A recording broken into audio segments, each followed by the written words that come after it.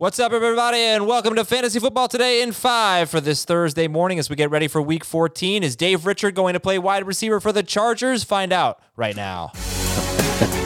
He wishes he were playing wide receiver for the Chargers. Welcome to the show. I'm more of a tight end. Hey, you know what? You get some targets. So Keenan Allen and Mike Williams both on the reserve COVID list, and that's where we will start. Maybe it looks a little bit better for Mike Williams as he is just a close contact, did not test positive for it. But what's the situation here as we head into Thursday night? You might have to make a decision, Justin Herbert or Roethlisberger or Cousins. You have to wait it out a little bit and just see what the news brings on Thursday. But I think I might go with Herbert even if he doesn't have Williams or Keenan Allen. I spent a lot of time on Wednesday looking over what's left of this Chargers passing game. And I'll tell you what, I think Jalen Guyton's got some potential. He's tall, he's fast. I think Josh Palmer is kind of like a low-rent mix of Keenan Allen and probably more Jared Cook than anybody else. Maybe Mike Williams, but physical, quick feet, can get open in the short area, not necessarily a burner. He's going to be interesting. And Jared Cook has lined up in the slot a lot for the Chargers. So I would imagine that in a 3-receiver set, it's probably going to look more like a 2 tight end set.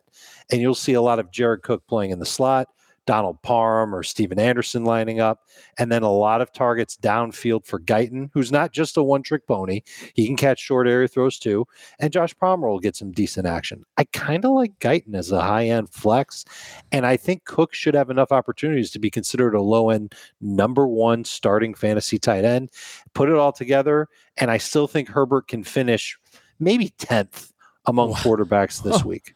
Oh, my goodness, Dave. You take away Keenan Allen and Mike Williams, and you're going to have that much confidence in him? That is something that's optimistic. Where do we usually rank him? He's right around 5th, 6th, 7th, maybe a little lower depending on the matchup. But this is a Giants team that doesn't get a ton of pressure on the quarterback. I know the Chargers' offensive line has started to decline over the last few weeks. I still have a lot of faith in Justin Herbert. He's been a great passer, and I really like the way the Chargers' offense just opened things up last week. Oh, boy. Okay, what an optimist we are here.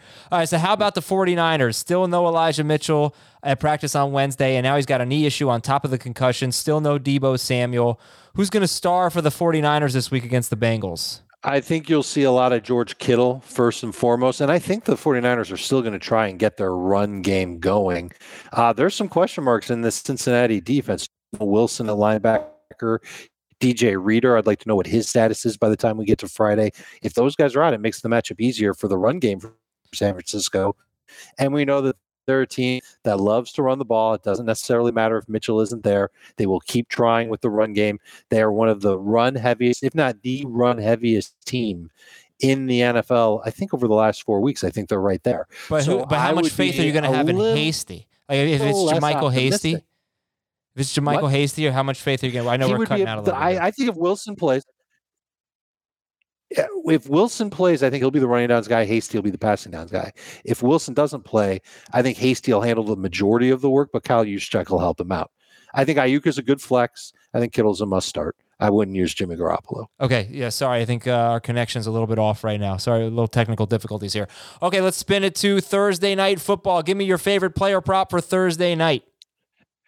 I'm going to keep it simple. We know that Deontay Johnson has been a target hog for Pittsburgh. I think he keeps it up. His yardage over-under is 81.5. We're taking the over on it against the Vikings, who are still having a little bit of a hard time putting pressure on opposing quarterbacks. That will be good for Big Ben. Man, you love overs, and I love that about you. I like being optimistic. There's an under I like. There's an under I like as well, but I think I'm just a little too chicken to take it. Okay, it's Najee Harris. This is the unofficial Najee under 70.5 yards with those linebackers coming back from Minnesota. I'm a tad concerned. Rushing yards. Oh, under 70.5. Yeah, he averages like 3.6 yards per carry or something, which I know is not his fault. He needs a lot of work. And when they lose, he gets like 13, 14 carries under. Yeah, I don't know if they're going to necessarily lose. Yeah, I don't know that either, but there's a great chance for the under. There's a great chance. So you like that one better than Deontay Johnson? No, I like Deontay Johnson over. Yeah, that's what I thought. Yeah, I like them both. Dave.